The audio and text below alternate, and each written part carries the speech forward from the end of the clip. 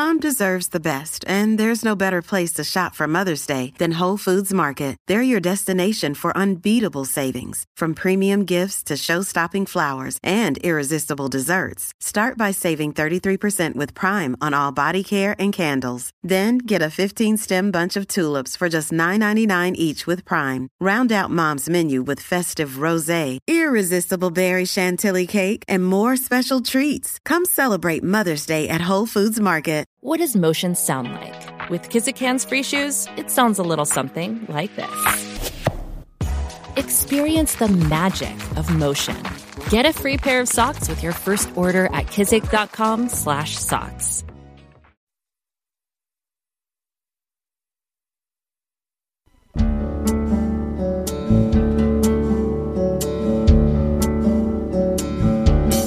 This week on Q&A, Yale University history professor Joanne Freeman. She discusses her book, The Field of Blood, Violence in Congress and the Road to Civil War.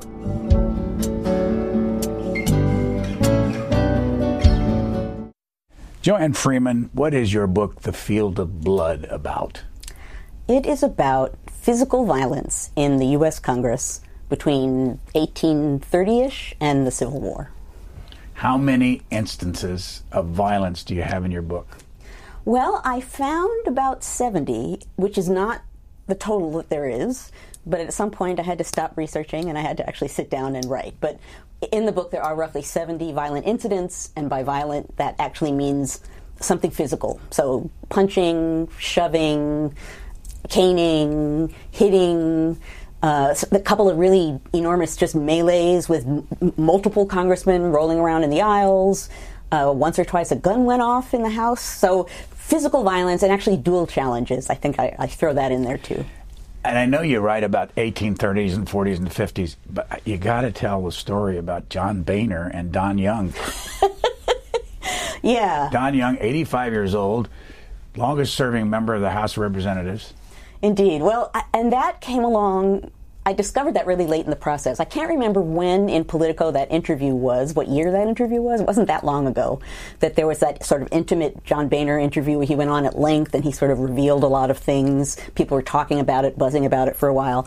And in that interview, he talks about how Young pulled a knife on him basically in the House at some point, before he was Speaker, but pulled a knife on him in the House, which, you know, I had just spent 17 years writing about congressmen pulling guns and knives on each other, and it felt to me like the 19th century, and lo and behold, you know, it sort of reminded me of the fact that I'm writing about a lot of things that we haven't ever heard about before, really, that there's still stuff, obviously, that goes on in Congress and the Capitol and politics that, even as outrageous as that, we don't know about until somebody leaks to the press. Do you remember what Don Young was upset about?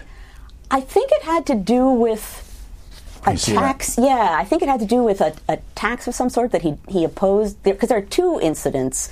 One of them has to do with a tax that has something to do with walruses. But it had to do with some kind of policy that was going to affect Alaska. Did they ever make up? Yeah. Actually, they do. So you would think they wouldn't, but apparently they did make up. I think Boehner tossed off some cuss words. They parted. One of them was the best man at the other one's wedding after that fact, so apparently they didn't hold grudges. It was a momentary sort of flash. 17 years. Why did it take so long? Partly because digging up the violence, and most of the time I was finding it in pieces. So finding these little bits and pieces of violence, weaving them together so that I could figure out what happened, that took a really long time. And then once I had done that and I had this wonderful collection of violent incidents, the big question was, how do I tell that story? And I really agonized about it and wrote different versions of different chapters and different versions of the book before I figured out the best way to make it more than a string of one chapter, one fight, one chapter, one fight. I don't know how to ask this because there's so many. What one of these did you find the most interesting? Which incident? Violent incident? Well, there are a lot of them. I mean, one that stands out to me because Conveniently, people at the time who were commenting on it said exactly what I wanted them to say. This is an incident that happens in 1858. And by this point, you have the Northern Anti-Slavery Republican Party in Congress. And they come to Congress aggressively willing to fight the slave power, and some of them literally do that. And so in 1858, during an evening debate, a fellow from Pennsylvania named Galusha Grow, who's a Republican, is standing amidst a bunch of Southern Democrats and objects to something while he's standing amongst these Democrats. And a fellow from South Carolina, a Democrat named Lawrence Kit, gets upset, is offended, and yells to Grow, "Go object from your own side of the house. Get away from us. Don't do that here." And Grow says something like, "I don't have to listen to you whip-driving slaveholders," which obviously gets Kit more upset. And he storms over to Grow, and he grabs his collar to throw a punch, and Grow beats him to it and slugs him and knocks him flat. And at that moment, a bunch of Southern Democrats, seeing one of their allies get knocked to the ground, go rushing across the hall to probably some of them to break it up and probably more of them to join in. And at that, a bunch of Northern Republicans, seeing that their ally is being surrounded by Southerners, leap across the House, jumping over desks and chairs to get to that point of conflict. And you end up with scores of congressmen just in a mass brawl. So in and of itself, it's dramatic. You know, guys throwing punches and throwing spittoons. It's like it's a massive encounter. But what was really interesting to me was people at the time looked at it, and what they saw was a group of Northerners and a group of Southerners, lots of them armed, running at each other in the House of Representatives. And several of them said, "This doesn't look like a normal congressional fight. This looks like North against South. This looks like a battle." And that's really striking. And indeed, it certainly did look like a battle, and it's not that long before the Civil War. Who is the biggest fighter? My most frequent fighter. Most frequent fighter, and I know there have been several. Yeah. One of them is Henry Wise of Virginia. And, you know, the one of the many quirky things about writing this book is that I would end up being very happy when I would find a congressman that had a rage problem on the floor. Henry Wise is a younger congressman. He's from Virginia. And he, at the time, was called a bully. And that was, you know, if you were the sort of person who came to the floor and basically were very willing to fight in a literal way to pass your policies, you were defined as a bully. Wise was. He wasn't a stupid man. He was an intelligent man. He had a sense of humor, so he also wasn't a monster. But when you look through people's letters and diaries, again and again and again, he's either deliberately sort of tossing off insults or hinting at dual challenges to shut up an opponent, or just losing his temper and launching himself against somebody. But he's one of the most frequent fighters, and the significant thing about him is that doesn't hurt his reputation in any way. And as a matter of fact, at some point when someone says to him, "You should be ashamed of yourself for what you're doing," he says, "Oh no, send me home for doing it, and guess what? My constituents are going to send me right back here because this is what they want me to do." He's reelected 6 times, which in this time period, people are there for 1 term, maybe 2. So he is essentially being applauded by the folks back home for defending their interest in that kind of an aggressive way. How long have you been at Yale? This is my 21st year. When did you first come on to a guy named Hamilton? Wow. When I was about 14 years old, which probably roughly coincided with the bicentennial. And so the 18th century was everywhere. The folks we call the founders were everywhere. And I started reading biographies. And I remember starting with A and reading Adams. I don't know what I read between A and H. But when I got to Hamilton, I stopped because he was such a strange founder. First of all, he hadn't been written about very much. People didn't really care about Hamilton, and if they knew who he was the bad guy who was opposed to Thomas Jefferson. And then he had, as a 14-year-old, he had such a strange beginning, he had such a dramatic end, that I thought, well, this guy's kind of interesting, and not everybody's written about him, so maybe there's all kinds of cool stuff I could find out about him. And so I started reading biographies, and then I got frustrated with the biographies, and a librarian pointed me to his writings, the 27 volumes of his writings. And I started reading those. And that fascinated me because no longer was somebody else telling me the history. It felt like the history was in my hands. Here was a person, the bulk of his correspondence, and I could just read from the beginning of his life to the end of his life and figure out what it meant. So that I did that forever. I would finish and then I would go back and start again. Because there was so much you could tell about him and his world and his politics and the late 18th century and the early republic just by reading his letters. Anybody that wants to know about this stuff needs to read this book because it's so complicated and there's so many people. And I'm going to be jumping around here, but I'll jump with you.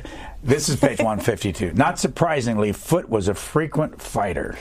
He fought 4 duels during his political career and was shot in 3 of them, suggesting that he was far better at shooting off his mouth than his gun. You're writing this. In addition, during his 5 years in the Senate, he was involved in at least 4 brawls with senators, once exchanging blows with Jefferson Davis in their boarding house, an episode that prompted 2 near duels, once exchanging blows with Simon Cameron, a Democrat from Pennsylvania, on the Senate floor. As Sam Houston, a Democrat of Texas, put it, the, quote, eloquent and impassioned gentlemen got into each other's hair, unquote. I'm not going to read much more, but Henry Foote, who was he? Henry Foote. He's a Southern congressman who was well known for being kind of waspish and irritating, generally speaking, and that came to a fore during the big debate over the Compromise of 1850. And although Thomas Hart Benton from Missouri was another Democrat Southerner, and they both basically, in one way or another, were not willing to totally eliminate slavery, but they disagreed on what should happen with slavery and that compromise.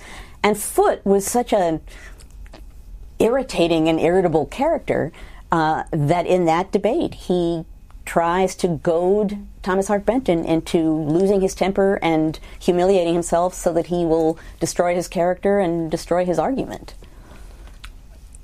Thomas Hart Benton, why was he so famous? Well, he's the famous sort of, manifest destiny. He's the person who sort of spoke about the nation spreading across the continent. He was the senior senator in point of service for quite some time, so he was in the Senate for a very long amount of time. So he had quite a reputation. He was, definitely even in that period seen as one of the nation's great statesmen. The person in the book who's the sort of guide/narrator says that he knew his own importance, I guess, is what this narrator says. And he says that he saw Benton once sign his signature on something and then point to it and say, "That is the signature of a very famous man." So he knew he was significant. So he had quite a reputation, but he was not just pro-slavery. And beginning in the 1850s and in 1850, that made him a controversial Southerner.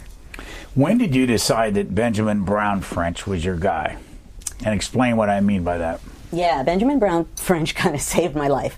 So early in the project, I have 70 fights, and each one could be a chapter, and I couldn't figure out how to tell the story. And I thought, okay, one narrative device would be to find a person who you can sort of hook yourself onto at the beginning of the book and follow him through. Now, I knew that there was a sort of abridged version of the diary of this fellow named Benjamin Brown French that I'd looked at before, and I remember it because it had a lot of personal details in it, so it was interesting. It wasn't, had lunch with Mr. Smith, had coffee with Mr. Jones, but he actually talked about what he felt and saw. But the more I looked at the diary and the more I learned about him, I discovered that he is kind of the ideal person to put at the core of the book, because he starts out as, at the time, what would have been called a dough-faced Democrat. So he was a Northerner Democrat who was willing to do anything to appease the South, to promote his party and preserve the Union. And by the end of the book, he buys a gun in preparation to shoot Southerners. And so when I realized the transition that he undergoes over the course of the years that I discuss in this book, I realized with him at the center of it, even though it's about much more than him, if a reader meets him at the beginning and watches him transform over the course of the chapters in that book to get to that end point where he's thinking about how and where he might have to shoot other Americans, that's a remarkable transition. And that really shows you something about the deeper emotional logic of disunion and the approach of the war. Got to ask you about the diary. There are 11 volumes. 11 volumes, handwritten? Handwritten. Now, he's a clerk, so he has really good handwriting. He was a clerk in the U.S. House of Representatives. He was. A minor clerk. He was the clerk for one term, but generally speaking, he was a minor clerk in the House. Where was he from? From New Hampshire. From a rural town in New Hampshire. So he arrives in Washington in 1833, and, he's in the big city for the first time, although Washington isn't quite a big city at that point. But his diary, it starts a few years before that, but it's detailed. He writes about his feelings about things. He writes about what he sees. And he records details about a lot of the fighting because he can't quite believe what he's seeing. And so you put all of that together, and, as I was writing the book, I thought, people are going to think I made this guy up because he's kind of like a Zelig of the mid-19th century. When things are happening, somehow Benjamin Brown French is there and sees them. So someone tries to assassinate Andrew Jackson. French is there and he sees it happen. John Quincy Adams has a stroke in the House. Benjamin Brown French, not long after, is holding his hand. Abraham Lincoln's assassination, who's at the bedside? Benjamin Brown French. Gettysburg Address, who's standing up at the platform? Benjamin Brown French. So for someone that no one has heard of and who in and of himself didn't do anything of great significance that would make him be remembered today, he's the most amazing, emotive, sensitive, and intelligent eyewitness that a writer could hope for. So he really is at the heart of the book. So where's the diary? At the Library of Congress. Were you allowed to put your hands on it? I was. I got to, and since he was a wonderful source, not only did he have this wonderful 11-volume diary, and I have a picture of it in the book somewhere because I wanted people to see what it looks like, he had a newspaper column, and he pasted some of the newspaper columns that he wrote in the diary, which was sort of wonderful. He had an extensive correspondence, and he wrote poetry about politics. So he was beyond wonderful. There was a point when I was writing it towards the end. His diary is not quite as juicy in the last few years before the Civil War. So I'm getting towards the end of the book, and I'm like, okay, I have to start talking about disunion. French. What are you going to give me? What do you say about disunion? So I'm looking through the diary, and I don't see much in the diary, and I'm thinking, oh no, you got me all the way to this point. Nothing on disunion. I'm shuffling through papers, and what do I discover? He wrote a poem about disunion. So I quote the poem in the chapter, and it certainly expresses what he's feeling at that moment. So he's an amazing source that just reveals the experience of seeing the nation be torn in two and seeing Americans turn on each other on such a ground level that it I think, reveals things that haven't really been captured before. More than once in the book you talk about somebody being killed. How often did that happen? Not a lot of deaths. There's one big dramatic death. So in 1838, one congressman kills another congressman in a duel. That's actually the incident that started me out on the project. Because when I started on this project, I didn't say, I'm going to write about congressional violence, because nobody knew there was all this violence. I just thought, well, my first book, Affairs of Honor, is about the logic of national political combat in the 1790s. So I thought, okay, I want to write about political violence. I don't know what I'm going to do next. I'll look a couple decades ahead of the period I've written about, and maybe I'll notice something different in the culture or the language or the logic or something that will strike me and give me an idea about what I want to write about. And I knew that one congressman killed another in 1838, so I went to the papers of a congressman from the same state as the one who was killed and just began reading. And by dumb luck, he wrote almost every day to his wife, and his letters were wonderful. And as I'm reading, I keep seeing these incidents. Henry Wise stands up and pushes up his sleeves to throw a punch. All of these violent incidents that I'd never heard of before. So I started noting them down. I actually thought at one point that maybe he was making them up to entertain his wife, because how could all of this be happening? And I'd never heard of it before. So I finished his papers, and I thought, I have to test this out, basically. And so I had spent about 3 months at the Library of Congress reading the papers of congressmen. And I never opened a collection without finding at least one violent incident. And so, obviously, by the end of that time, I knew there was a story. I knew that for some odd reason it hadn't been told yet. And I knew that I wanted to figure out what that story was. Who were the two involved in that duel where there was a death? Jonathan Silly, who was a Maine congressman and a Democrat, and William Graves, who was a Kentucky Whig. Why were they in a duel? Well, this is the wonderful and horrible thing about their duel. They actually had no issue with each other. That duel breaks out, actually Henry Wise is at the heart of that. That duel breaks out because Henry Wise stands up and says something nasty about the Democratic Party during a debate. Silly stands up and defends his party's name, and in doing so, says something nasty about a New York newspaper editor who scurries down to Washington to try and find out if he needs to duel with Silly, and asks Graves to deliver a letter. And neither Silly nor Graves has any understanding, really, of dueling culture, any of it. So by the simple reason that Graves delivers a letter to Silly on behalf of this editor, he ends up getting tangled in this affair of honor, and these two men, because they don't want to hurt their reputations, they don't want to humiliate themselves in front of their constituents in the nation, they want to defend the honor of their state and their region, they end up getting pulled into this duel that nobody wants to happen. And there's a whole chapter on it for that reason, because I call it the duel that no one wanted. No one wants that duel to happen. And it happens because it's so hard to pull out once that sort of thing goes into motion. So the duel really shows the power of violence, both in Congress and around the nation, and the ways in which congressmen, and particularly Northern congressmen, who were not accustomed necessarily to dueling culture and who were sometimes bullied by Southerners, how hard it was for them to maneuver that in Congress. Why were Southerners bullies? Well, a few reasons. I mean, I think on a really basic level, a slave regime is grounded on violence, right? So these are people who, as leaders, have to be violent. That's just the nature of a slave regime. They also knew that dueling and dueling culture and the code of honor, which by this point were beginning to seem very much like Southern things and not Northern things, Northerners are beginning to call it barbaric. They knew that they could play with that they could throw out the threat of duel challenges, and that Northerners wouldn't know what to do. What do I do? If I move into a duel, my constituents are going to ostracize me. I'll lose my standing back home. If I turn my back, I'm going to look like a coward, and I'll humiliate my constituents in my region. So I refer to it in the book as the Northern Congressman's dilemma. Southerners knew, so that they had an advantage of numbers because of the 3/5 compromise.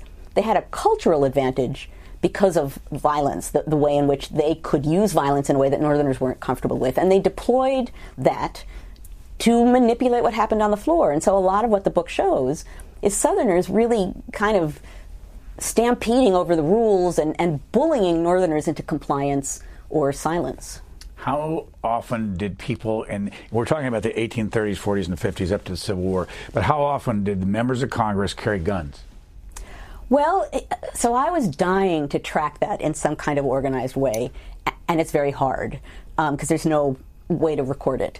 I think a lot of Southerners, not all of them, but a good number of them, were just routinely armed in life and were armed in Congress, more so than Northerners.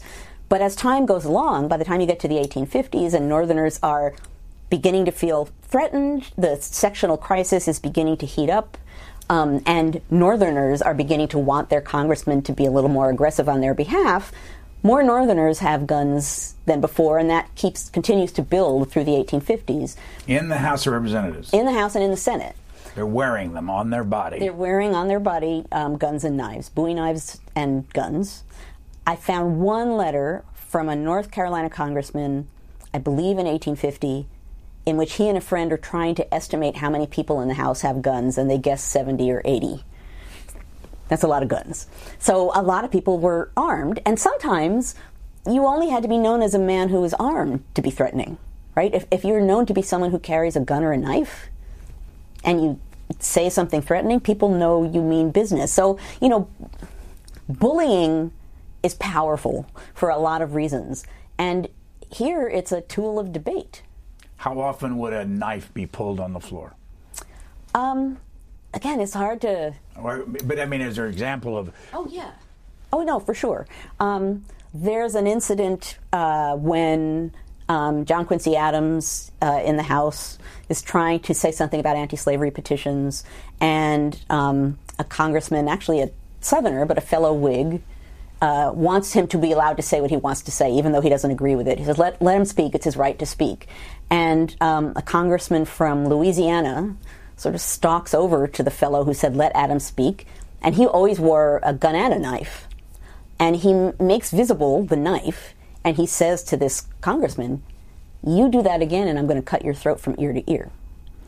And we know that because not long after, that fellow raised his hand and said, "You know what happened?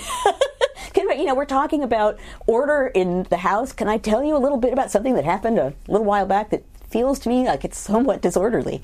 But that's one of the interesting things about writing the book, is that you find the violence, you find incidents like that by accident, like when they're leaked or when someone says something they shouldn't. And very often someone will say, like Henry Wise has a wonderful habit of saying just what he shouldn't say.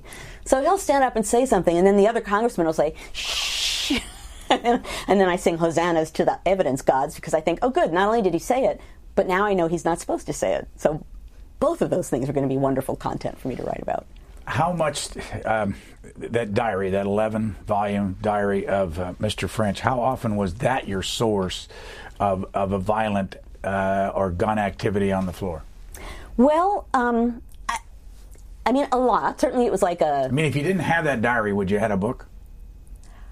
I would have, but I would have had a lot less emotional understanding, I think, of what was going on. I think French really lets me get at the personal experience of it. I had to do this sort of weird triangulation to find the violence, so I learned very quickly that it's essentially censored out of the period's equivalent of the record. So it's there, but it's masked.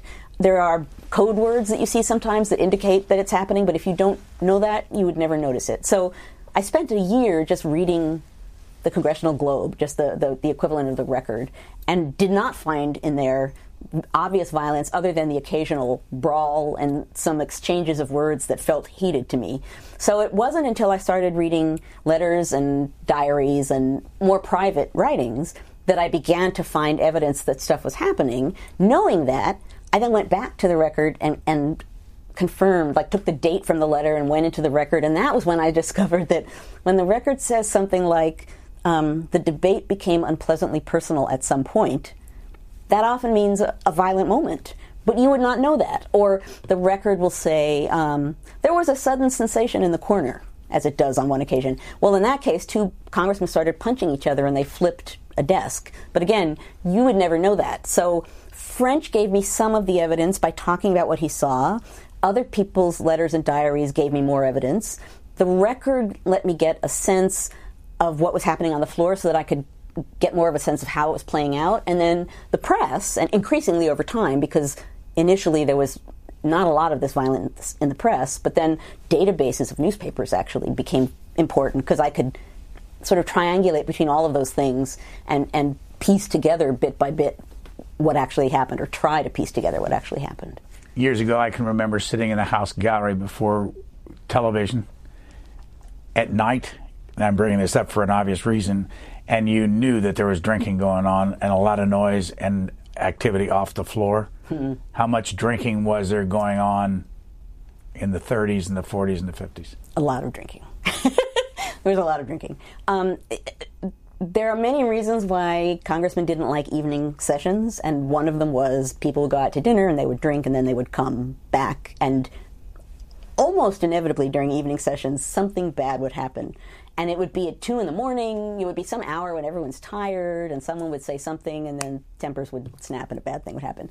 And alcohol was a big part of it. So there are accounts, and I talk about some of them in the book, congressmen too drunk to stand, congressmen too drunk to leave their boarding house. Congressman John Quincy Adams at one point is talking about someone who is sitting in for the speaker, and he just writes in his diary, drunk in the chair. Like, there's just drunkenness, a lot of drunkenness. And my wonderful narrator, Benjamin Brown French, that's one of the first things he notices when he gets to Washington is like, wow, there's liquor on every corner. I think he says something like, if Washington was in heaven, there'd still be liquor on every corner. He can't quite believe the amount of alcohol. And, not everyone is a bachelor in Washington, but there is some congressmen come and they bring their families with them, but a lot don't. So there is also kind of a bachelor culture going on that's probably fostering some of the drinking and gambling. Has anybody else done what you've done in this book? In other words, find all of these incidences of violence on the floor? No. I mean, a lot of historians have written about the 1850s, have written about the fact that Congress got more violent in that era. In a general kind of a way. And there's a quote, there's a South Carolina congressman who says something like, the people here who don't have one gun have two guns. So there was a general acknowledgement, but as far as really trying to, and again, I can't be comprehensive, but putting together a collection and trying to get a sense of what the scale was and what the logic of it was and its impact, no. Did Thomas Hart Benton, as a senator, was he in the House also? I think at an earlier point. It doesn't matter for my question. My question is, did he shoot somebody? Before he got to Congress, as a young man, as a lawyer, he fought a duel with the opposing lawyer in a case and killed him. You have a footnote, page 153. Benton became involved in 3 disputes with the opposing lawyer, Charles Lucas. Lucas called Benton a liar during the case, and Benton challenged him to a duel, but Lucas argued that it impinged on his rights at the bar. 9 months later, when they clashed again, Benton called Lucas a puppy, and Lucas challenged him. Lucas was shot but recovered. Not long after that, Lucas's friends began whispering that Benton had been too scared to shorten the distance between the two men on a dueling ground. The two men dueled again, and this time Benton killed Lucas. Explain the duel. How long were duels allowed in this country, and how did it work? Well, now, duels were illegal. Even in this period, dueling was illegal. I mean, one of the... Everywhere? Different states in different ways, but pretty much everywhere. But, there were anti-dueling laws, and it was the lawmakers violating the anti-dueling laws regularly, and part of that was because they were elite folk, and they did what they did, and they typically were not penalized for it in any way. So North and South, dueling is illegal, but it's also something that, increasingly in the South, less so in the North, that gentlemen do, and particularly political gentlemen, or I guess also lawyers as well, would do. And it was a way to defend your reputation, prove, if you were humiliated in an election, you could be involved in a duel to prove that you were a man of honor who deserved to be a leader. If someone insulted you, a duel would be a way for you to push off that insult and prove that was not true. Not all affairs of honor end up going to a dueling ground, because the main point of an affair of honor is to prove that you're willing to die for your name. And so there's a lot of challenge sending and letters sending and negotiating and the seconds of the two principals in a duel, sending things back and forth, hoping, and it happened quite often, that there would be some way that an apology could be negotiated. Both men could walk out of it saying, well, I have defended my name, I am a man of honor, and that would be the end of that. So it's kind of counterintuitive, but the point of a duel is not to kill somebody. It's not even necessarily to shoot. And if you go to the dueling ground, the point is not to kill the other person. It's to be there and prove that you're willing to stand there and face fire. So there isn't necessarily a lot of killing in duels. And very often the person who does the killing doesn't fare so well afterwards, because it's very easy for public opinion to turn against that person. Back in those 30 years that you write a lot about, who dominated from a political standpoint in the House of Representatives?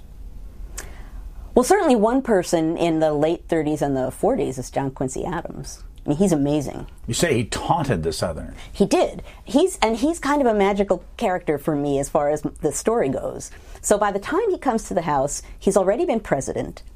He's elderly in age. He's the son of a founder and another president. He's pretty much not the kind of guy you're going to be able to slug, right? He's kind of violence-proof, and he knows that, and he uses it.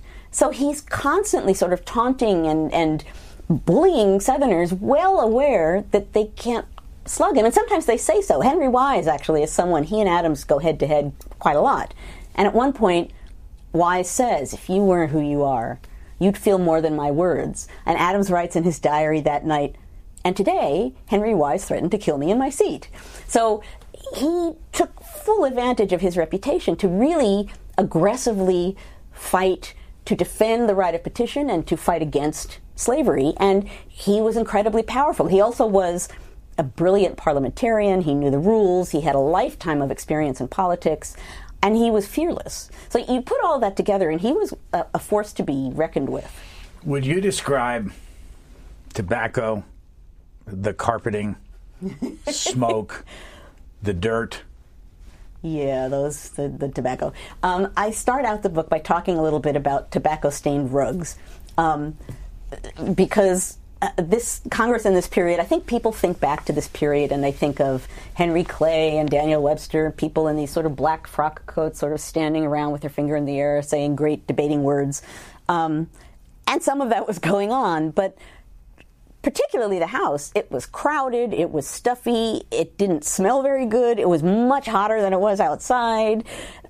And there was tobacco spitting. There were spittoons all over the place. People were spitting and they weren't always hitting the target. So the rugs were tobacco juice spattered. They were repulsive to the point that foreign visitors, I found a letter at one point from a British minister who's leaving, and he writes to the person coming after him, and he says something like, whatever you do, don't touch the rug. Like, just don't, you don't want to touch the rugs. So it was a dirty, heated, occasionally angry, stuffy, smelly place. That one of the things I talk about in the book is a series of climate reports, because congressmen keep saying this is the worst place in the world to work, and they keep doing a climate report, and each report says, oh, it's 30 degrees hotter in the House than it is outside, and there's no air circulating at all. So there's a kind of wonderful symbolism to that in this moment when the Southerners are kind of holding forth and are bullying their way into protecting slavery, that it's tobacco juice that's staining the floor of Congress. It's sort of symbolically carrying out what's happening through the legislation. Doughface, you mentioned earlier. Where did that name come from? It comes from John Randolph of Roanoke, and it's always been a phrase that people aren't quite sure what he meant. Some people think doughface as in, a deer, like a cowardly person. I think more likely he meant dough as in, bread dough, that there was some kind of a game that you would play in which you would make masks of dough and put it on your face and scare people. So I think by dough face, he meant these people who were sort of hiding behind masks. It was an insult that he threw around. He threw it around a couple of times, and it took on. People liked it and threw it around, and it became this sort of ultimate insult that you would throw at a Northerner for being a cowardly, submissive servant to the South. I think, what does Franklin Pierce call it? A craven man, I think he says. You call me a doughface, you're calling me a craven man. So it was highly insulting. And it was insulting because it seemed like these Northerners were appeasing the South at any cost. And in fact, they were. A lot of these Northern Democrats were very much trying to appease Southerners. You have a footnote on page 314, which got my attention, and it's, I'm looking for it rapidly.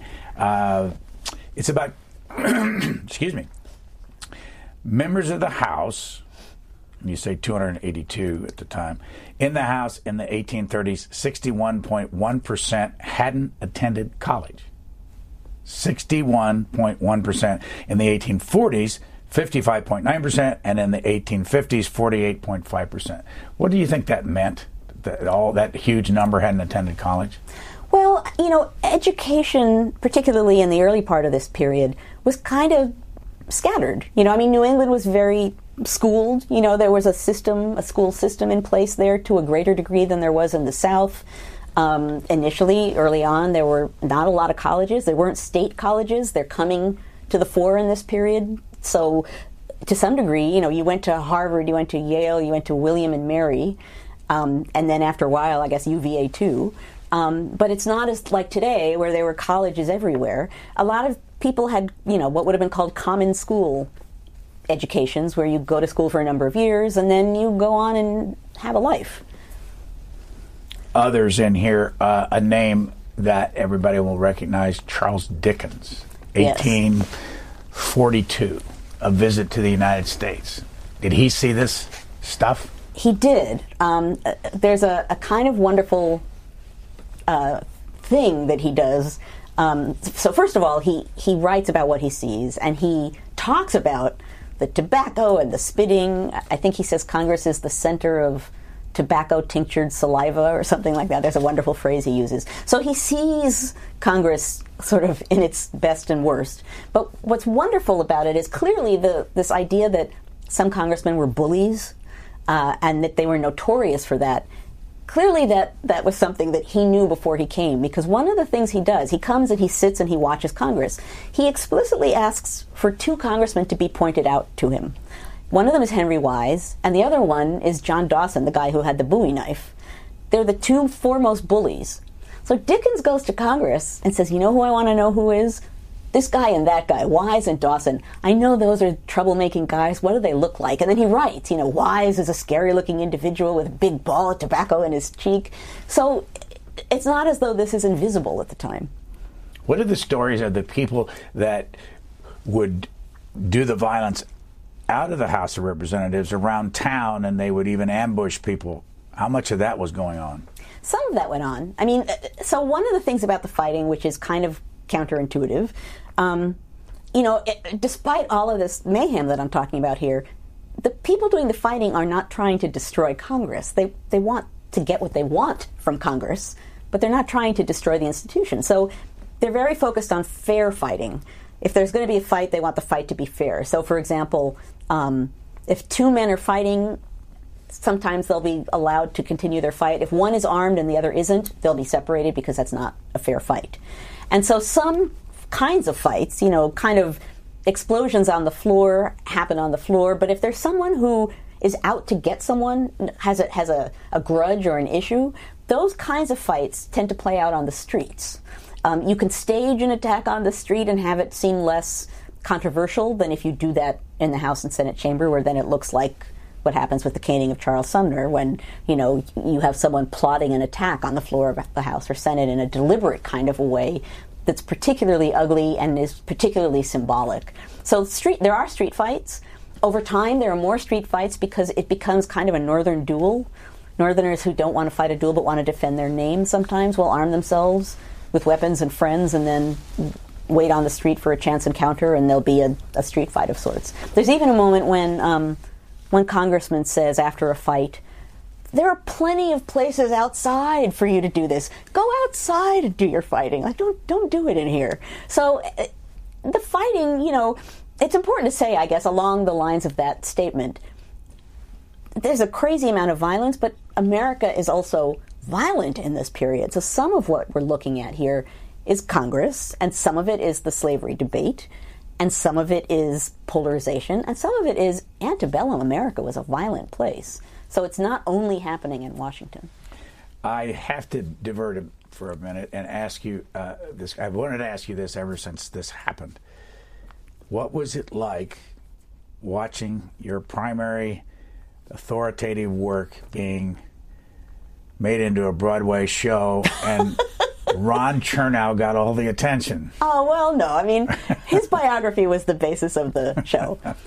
But it was certainly surprising to go see the show for the first time, and I saw it off-Broadway at the Public Theater.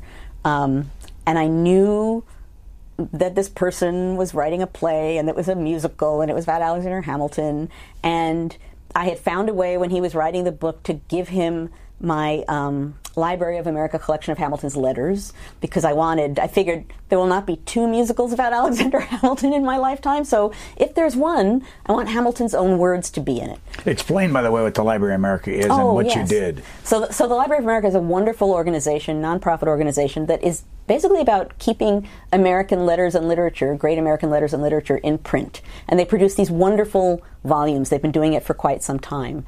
Wonderful quality, and just, to keep America's culture alive in a way.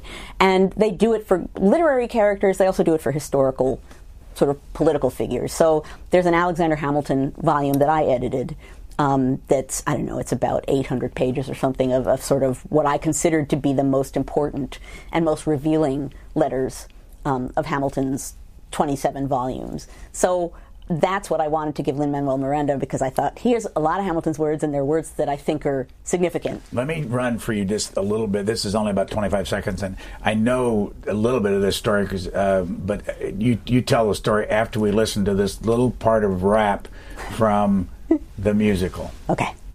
5, duel before the sun is in the sky. Pick a place to die where it's high and dry. Number 6, leave a note for your next of kin. Tell them where you've been. Pray that hell or heaven lets you in. 7, confess your sins. Ready for the moment of adrenaline. When you finally face your opponent. Number 8, your last chance to negotiate. Send in your second, see if they can set the record straight. Now, when you were listening to the musical and you heard that, what was your reaction? I thought, that really, really sounds like Chapter 4 of Affairs of Honor. Particularly because there's a line in that song that comes from a document that I found at the New York Historical Society. So that's the 10 Duel Commandments. It's a song about the rules of dueling. And when it started, the first time I saw the play, I thought, oh, excellent, there's a dueling song. And as it goes on, I'm like, it's a rules of dueling song. Like, I write about the rules of dueling, but when Ron Chernow was writing his book, he interviewed me about dueling, and so I thought, well, it's probably from my conversations with him. And then there's a line about the doctor on the dueling ground turning his back so he can have deniability.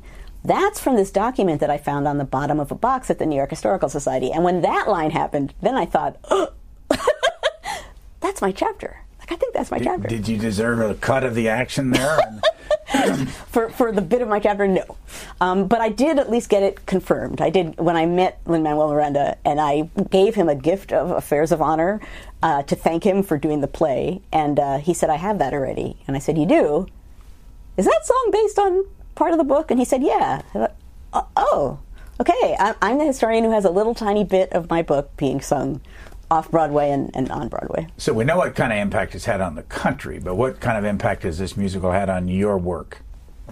Well, certainly as a teacher, it's had a profound impact, because young people are now not just fascinated by history, but fascinated by early American history to a degree that I've never seen before. So, obviously it's musical theater, so it's not 100% accurate, nor was it intended to be. But by getting students and students of all ages, I've spoken at high schools, there are young people who come hear my talks about Hamilton because they want to learn more about Hamilton. And then my classes at Yale are bigger now because of this as well. If that play gets people to be interested in the period and opens a door where I can, and other professors and history teachers can use that interest to teach past the play, to use it as a starting point, that's pretty profound. And I think the play has had that kind of an impact. I also think it revealed to a lot of people, and not just students, that history isn't just a bunch of dates, right? That it's human, that they're real people, that even though the writing and the words from that time period sound so distant and foreign and stiff, that there were real people engaging in the moments that were unfolding. Okay, fill in the blanks with this. I was up visiting the Grange and his house up in New York City, and as we were coming out of the Grange, 6th graders were walking in rapping the Hamilton musical score. What did you have to do with the Grange? Well, I have a long history with the Grange. So many years ago, we're probably talking, gosh, I don't even know, probably more than 20 years at least, maybe 25, maybe 30 years ago, when I first moved to New York after college, I was already the Hamilton person, and by dumb luck, the Lord and Taylor Christmas windows that year were great houses of New York, and one of them was the Grange.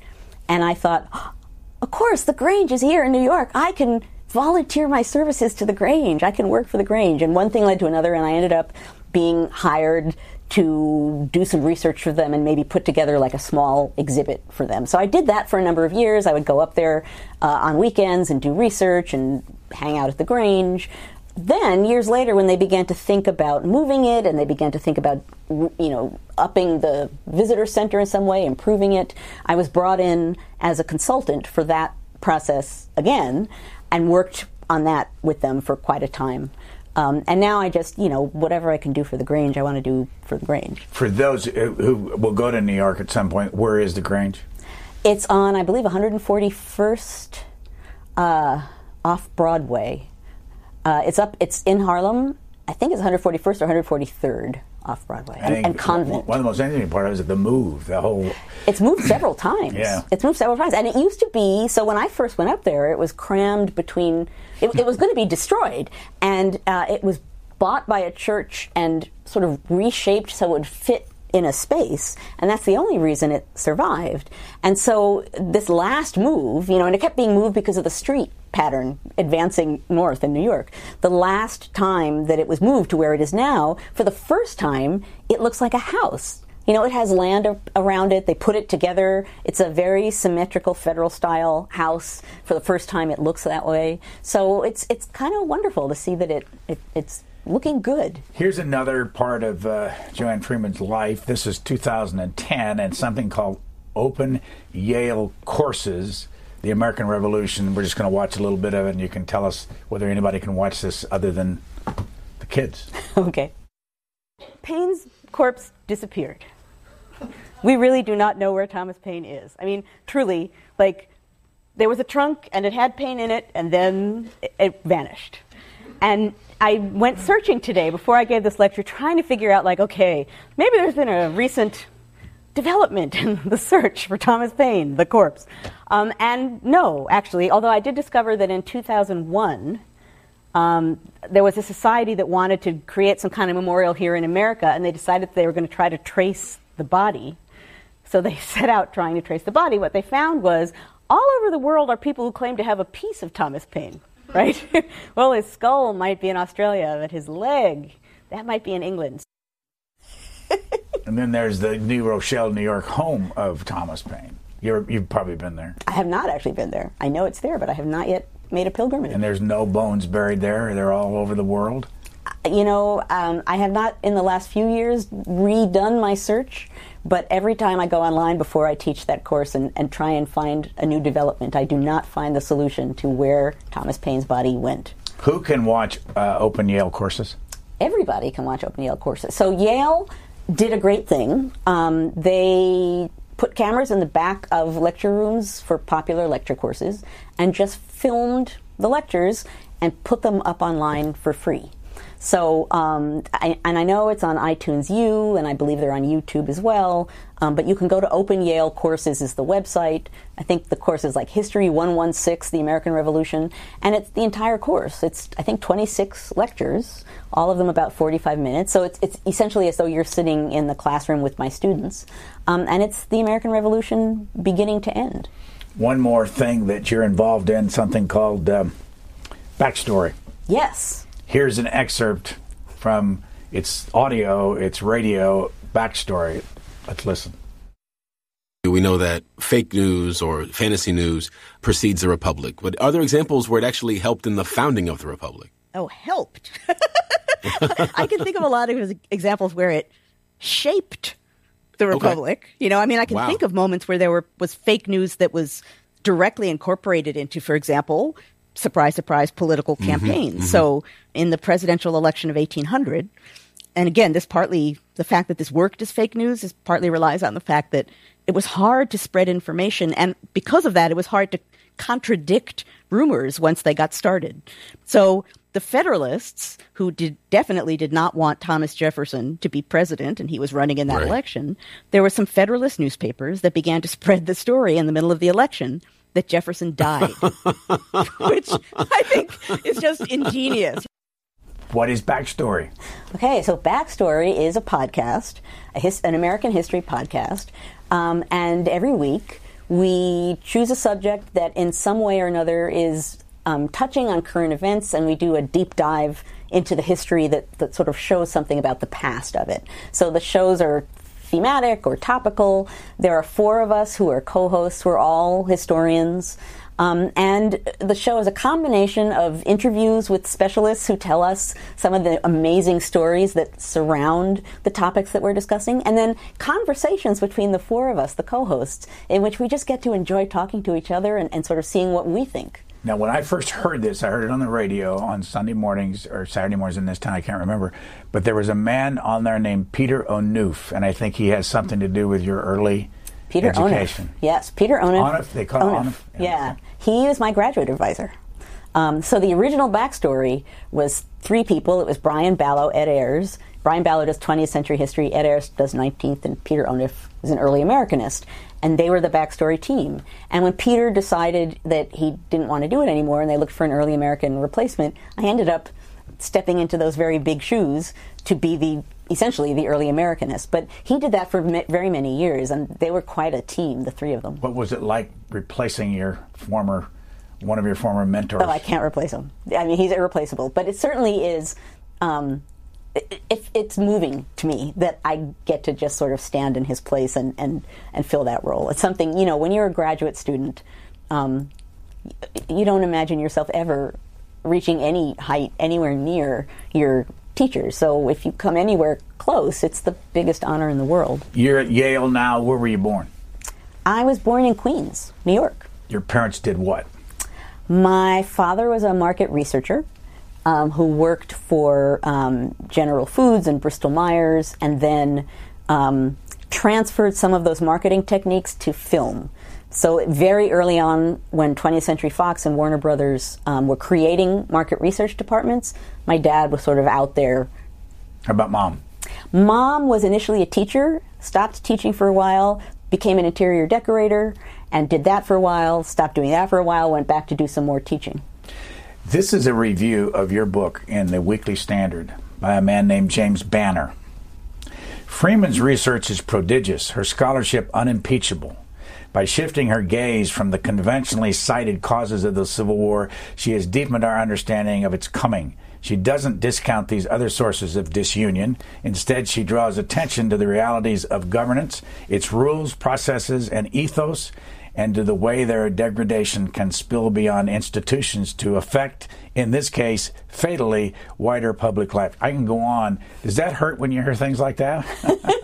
It was very nice to see that review. I mean, after working on this book for 17 years, getting positive reviews is a wonderful thing. Does it have any impact on sales? I couldn't tell you that yet. I mean, you would assume it would, right? I do not know that yet. I mean, the book came out, a week and a half ago? So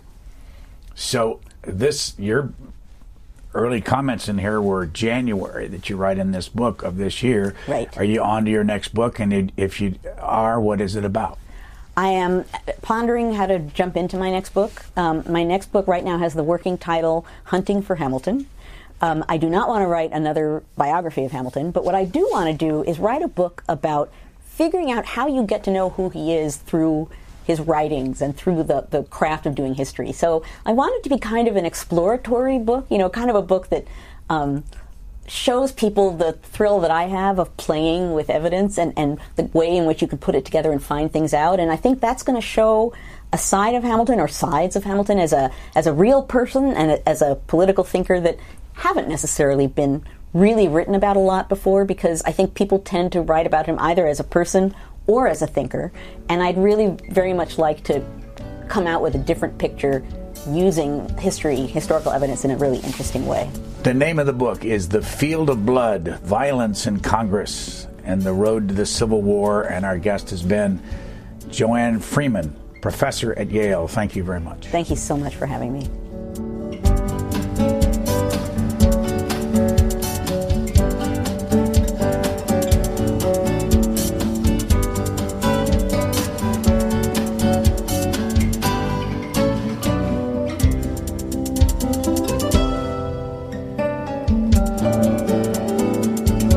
For free transcripts or to give us your comments about this program, visit us at Q&A.org.